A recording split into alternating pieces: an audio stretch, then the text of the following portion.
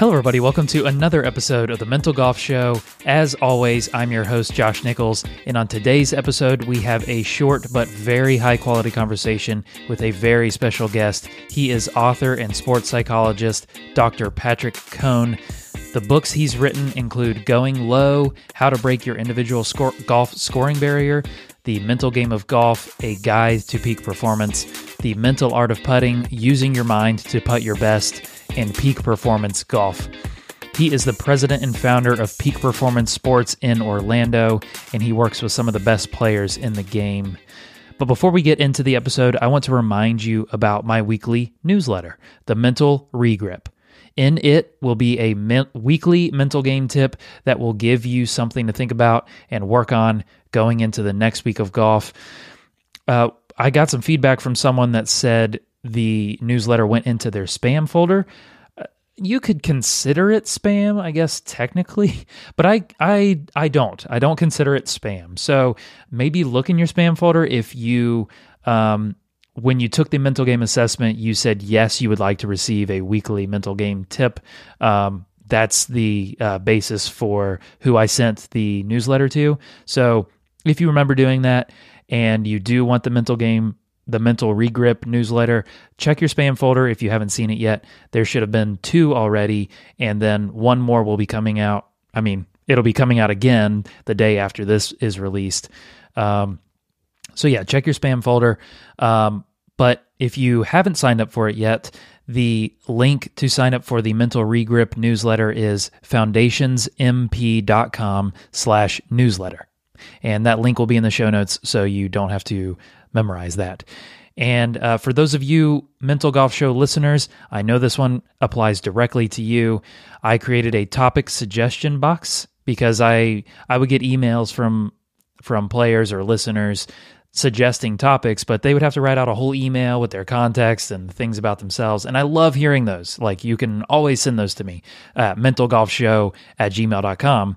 But I just wanted a quick way for you to suggest a topic. Like, I'd love for Josh to do an episode about the Shanks, or I'd love for Josh to do an episode about mental fatigue. I don't know, whatever you want to do. I've got a list of my own stuff, but if your topic suggestion happens enough, or it's compelling enough, or it's just something I never thought of, which is highly likely, knowing me, that it would be a great place for me to see it. It will get through the noise, and I'll be able to see some of your suggestions. So that link is foundationsmp.com/suggestion. And that link will also be in the show notes. They'll both be there. I might even put both on the top this time, just so that's the first thing you see. So yeah, I hope you have suggestions, but even more so than that, I hope you post them. Okay, without further ado, let's get into the episode with Dr. Patrick Cohn.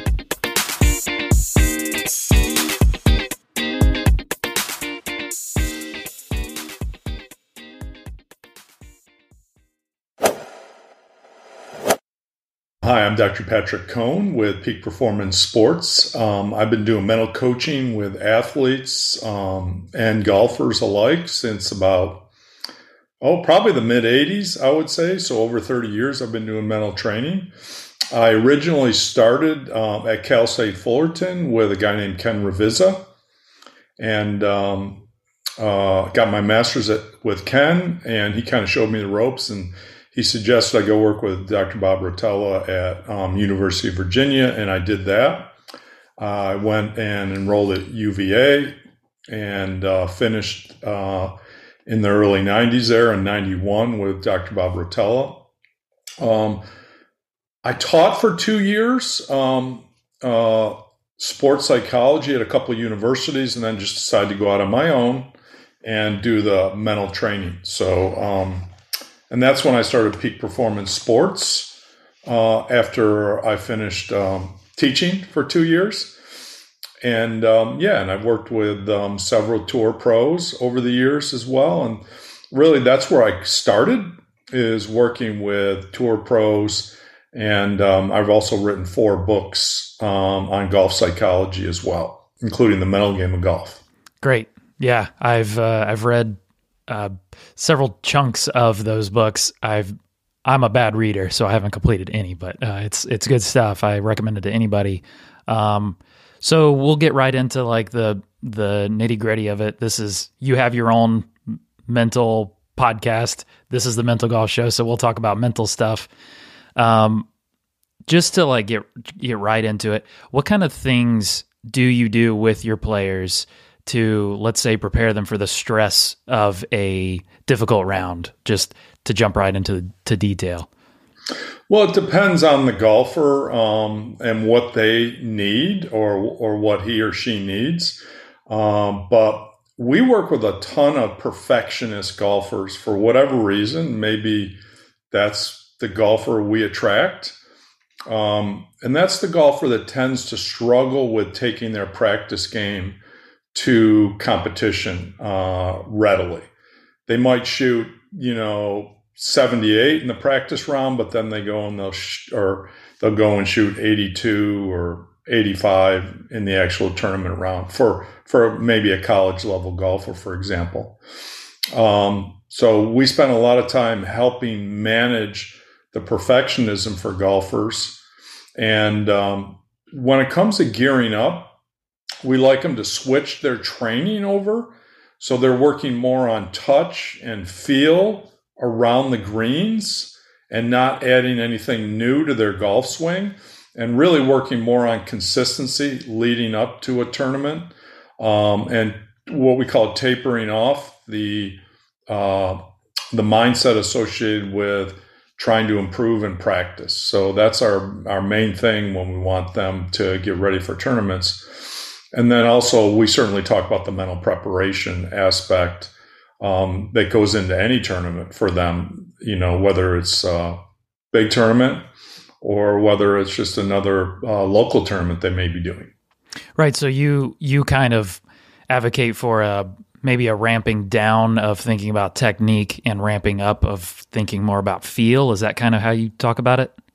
Less technique, working more on consistency of the ball flight and the ball pattern, and also certainly working on their touch around the greens, chipping, and obviously if you can get into the conditions you're going to be playing in, like I remember Tiger Woods when he lapped the field at Augusta. I'm not sure what year that was, but he was still living at Isleworth, and they sped up the greens for him at Isleworth, and he spent a lot of time putting on those fast greens. I think they sped him up to like 13, something that mimics what he's going to see in Isleworth. Well, guess what? He didn't have 1 3-putt that whole week. So we call that specificity training, or training in a way that's going to mimic what you're going to see. It's really hard for the tour professionals because they might be on Bent, and then they might go to Poana, and then they might go to Bermuda. And so they have to adjust to the different grains and the different greens. But from a practice strategy, yes, you want golfers to practice in the conditions that they're going to be on, and not practice on a 9 on the stimp meter and then have to go play on a 12 on the stimp meter. Professionals can adjust. A lot harder for amateurs to adjust, but it still makes it more difficult. Or really thick rough when you're chipping versus more like a stringy Bermuda rough. So that is one of the strategies that we talk about leading up to the tournament. And that's more just on the practice side, really. Right. So a lot of, amateurs, average golfers listen to this, and I'm sure a lot of average amateurs listen to yours and have read your books. So if they, they have their home course, they have their course that they always play at, and then they go play in the state amateur, or they go play in the club championship, and they have ramped up the greens and got the rough up over the last few days. How do they get into that mode without getting to prepare on the exact course conditions? Is there a mental way to adjust in the fly, or is it something like that? Well, yeah. I mean, amateurs, they can practice that too as well at their home course. The key is make sure you practice all those shots around the green. Like, the short game is extremely important. Work on the touch on the green of the tournament site. Spend an extra 10 minutes working on getting down the pace and the feel In terms of chipping, find some places where it's difficult. Find some high rough, some, stringy Bermuda or whatever you might have, something that would mimic either a strong grass or a thin grass, and just being able to work on touch. So amateurs can do the same by working on their touch before they go and play. And then they're going to have to use what I call an educated decision on a shot that they haven't practiced, that they haven't played. They're going to have to figure it out. Well, is this a flyer or how's this going to come out? They have to really just, it comes down to guesswork. But we talk about, okay, you got to make a decision. You got to commit to a decision and a plan, bump and run, or whether you're going to higher shot, more of a semi-lob or a medium shot. But then the mental game really comes to the execution. Can you execute that shot that you decided on that would be your best? And then be able to go through with that without stopping on it or without hitting it harder than you wanted to at the last second. That's the biggest challenge for amateurs, is carry through that shot that you decided on that you were going to hit. And doesn't mean your judgment's always going to be perfect on how it's going to come out of the rough, but you can certainly execute the shot how you want it. And that's the important stuff. We call it, well conceived and well executed. It's not always going to be a perfect conception because there are variables that you might be unaware of. So it's the same with reading greens. You're not going to be perfect at reading greens, but you certainly have to select the line based on your educated decision, your experience, your know-how, and try and stick with that decision.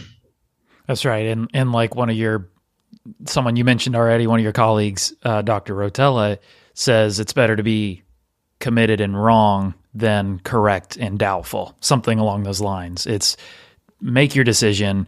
Your decision might be wrong, but be dedicated and committed to it. That's what's more important, because you're going to make a better technical motion at it, if so, right?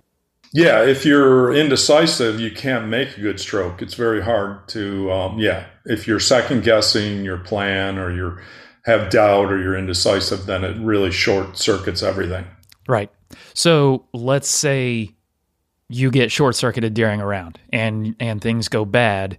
How do you instruct players, whether they're the best players in the world or they're run-of-the-mill amateurs, to move on from bad shots?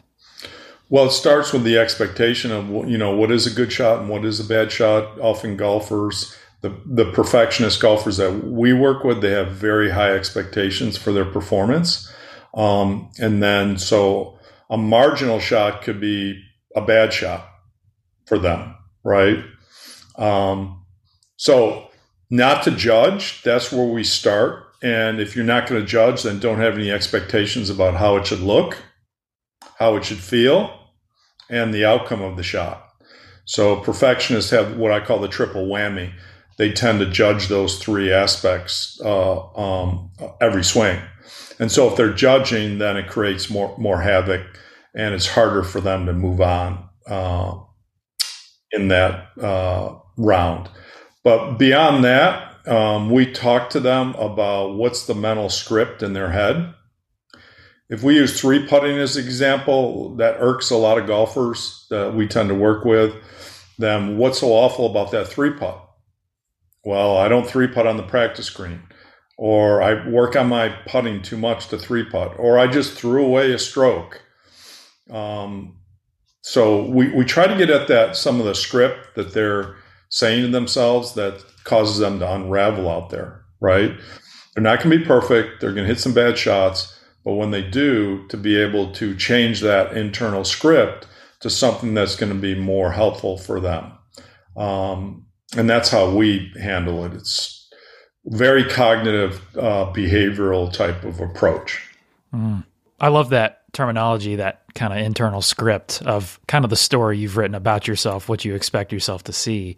So maybe without, looking behind your veil too much, but like what kind of things might you work with players to change that script, to change their expectations? Is there like actual practices, exercises that kind of average players can do? Is it something like that, or is it deeper? We do workbook exercises to make them aware of, first of all, what are those expectations? I need to hit every shot solid. I need to hit every shot straight. I need to make all my short putts. I can't make, or I shouldn't. We call them the shoulds and the shouldn'ts, right? I shouldn't make a double bogey. I shouldn't three putt. I shouldn't miss an easy up and down. So we start with the awareness of what are that player's shoulds and shouldn'ts. And when they don't perform up to those shoulds, we call them the standards, right? Those unwritten standards they have for their game. Then that's when kind of they tend to get frustrated and upset with themselves. So that's on the front end going in, making them aware of what those expectations are, trying to get them to let go of those expectations and focus on small objectives that are going to help them, like doing their homework, taking their time to do their homework, and make a plan for the shot and commit to a shot before they step up over the ball. Then on the back end, we do the same thing. We have workbook exercises where we'll, okay, what are the top 5 triggers? Triggers meaning the three putt, missing easy up and down, making a double bogey or triple. And then we want to know specifically what is the script in their head that makes it so upsetting. So for example, a three putting in and of itself doesn't have emotion. The player puts the emotion into the three putt. It's just a fact. It took you 3 shots to get down. There's no emotion. So we try to get at that emotional component, that script in their head. And we really try to get specific with what are you feeling? What are you thinking about after that three putt? Then we give them an alternate. What would your coach tell you in that moment after the three putt to help you move on? So helping golfers kind of be more objective and step outside of their thinking process helps them considerably because now they have an alternate option.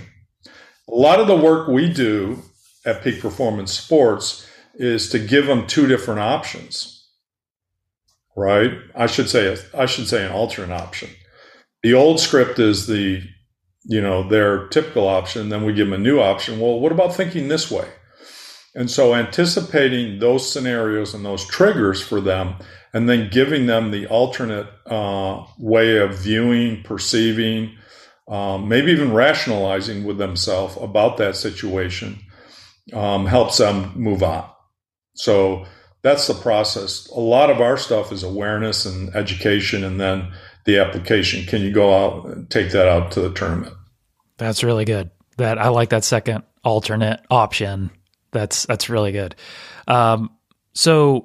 So something that I've always struggled with, and I say always like I've been doing this forever, but just something that's difficult as in the mental space, something that I've found difficult is tracking improvement over time. Even in like therapy or something, the more intangible things, it can be hard to track improvement. How do you, with your players, do you have a hard, tangible way of tracking improvement, or is it more just kind of self-reported improvement? Well, it is all self-report. You can certainly look at statistics. If I'm working with a golfer that's got 36 putts around, or is averaging 36 putts around, but's hitting 10 greens maybe, well, that's obviously a weakness. And so we're going to investigate what's going on there. Is it 3 putts? Then we need to work on touch, right? So if I see an improvement, and I'm working with a high school golfer now that was a referral to me from a golf teacher that I used to work with when he was on the mini tour. If I see he's now averaging 32 putts around, well, that's a huge improvement, right? Some of that could just come from maturation and practice, certainly, but we don't try to take credit for any of those improvements, but we like to see those improvements, and we don't guarantee improvements either. But 36 putts around isn't going to get it done. You know that, right? We want them at 30 or less. So you can look at some statistical things. Certainly, you could track some of the mental skills that they're doing out there, you could have them do that. But one of the tools we use, we start with a pre-coaching assessment that quantifies 15 mental skills, just focus and confidence and goals and things like that, simple stuff. They put a number to it. Then at the end of the coaching, whether it's 1 month or 3 months or 6 months, then they'll redo that for us and we could see it improve. But once again, the problem is it's a self-test and it is self-report. So which is prone to error and, as you know, testing error. So we do rely on week to week with our discussions on how they're doing with the mental skill that we delivered the previous week. And we'll ask them how they're doing with that and improving. So that's all we have to go on. It's very hard to quantify the mental game other than looking at statistics, and then that's due to many, many factors. Right. And on some level, if they self-report being more confident or more committed on shots, then that's all the tracking of improvement that you need. Like, okay, you're more confident, then we're doing our job, right? That's good enough on some level. Yes, yeah. Absolutely. Yeah. And we do like them to put a number to it. Hey, where did you start the round with from 1 to 10? 10 being very high confidence and 1 being 0. Well, they're not going to have 0 confidence, but where were you? So that gives us a feel too when they can put a number to it or a percentage to it. How many percents of what's the percentage of all putts that you hit where you were committed to the read? And then they can come up with a rough number and stuff. But you also have memory gets in the way. So doing post-performance assessments is also important. That's just some simple questions that relate to the mental skill that we're working on. And it's a self-monitoring technique for them. Self-monitoring me, and this was my doctoral dissertation at UVA, self-monitoring of your mental game is very, very important because it holds you somewhat accountable. If I'm going to ask you specific questions after the round, well, you're already held accountable during the round to do those things. So that's important as well. It's kind of like when people go on a diet, they self-monitor their calories. It's the same type of concept as knowing, oh, well, wow, that piece of cake is 300 calories. Maybe I shouldn't indulge myself there. Yeah, and having just having the awareness of what you're looking out for during the round is going to help you prevent it from happening. I think just that awareness piece is a great start for that. Yes, absolutely. I know you're short on time, so I want to just ask you one listener question and then one final question. So the listener question is, what level of outward frustration is acceptable on the golf course? Well, you have to ask yourself, is it functional? Does that help you release some tension? Is there some primal screaming to that? You're probably too young to remember the whole primal screaming phase, but does that help you let go of it? It's not functional at all if it's going to accelerate your intensity or it's going to get your heart rate up and it's going to get you rushing through shots, then it's not functional. So I would say most of the time it's not helpful, except for golfers that need a kick in the butt. Like, I worked with a top 50 player in the world, and he was always 2 or 3 over after 4 or 5 holes. And then once he got a little bit angry and kicked himself in the butt, he was able to get it back to under par at the end of the round. So there's a certain population that's going to be instrumental, but it's very, very small population of golfers. So from an etiquette standpoint, 0. No one wants to play with a hothead. From a functional standpoint, 5%. Right. Yeah. And usually outward frustration means that there's a lot more going on even inside. So if it's boiling up so much to be outward, it's probably maybe too strong, other than that small percentage. Well, and I'll add to that, whether it's outward or inward, it's still problematic. Good point. You know, you could look calm as ever on the outside, but if you're reeling on the inside, and you're upset with a bad hole or a couple bad shots, it's going to have the exact same effect. Good point. Okay, so finally, as we wrap up, something I'm sure you've thought about and have heard people talk about is, and it's just a fun question I like to ask, what % of golf is mental and what % is physical? Well, that's a loaded question. You don't say. Because if it's a 10-year-old, it's 20% mental. But I'll answer it this way. Once all the practice is complete, doesn't matter if you're a 20 handicap or if you're a scratch golfer. Once to me, it's then becomes 90%, 95% mental out there. That's when the mental game takes over. Your skills are what they are when you tee it up. Whether you have a great swing, whether you look like Tiger Woods or Lee Trevino or Jim Furyk, whatever swing you have, you got to make the most of that. And that's going to come down more to the mental game and being able to manage the mistakes, being able to put your mind in a good position to hit a good shot every time or a relatively good shot and avoid those huge misses. So to me, once all that practice is complete, the mental game is absolutely huge.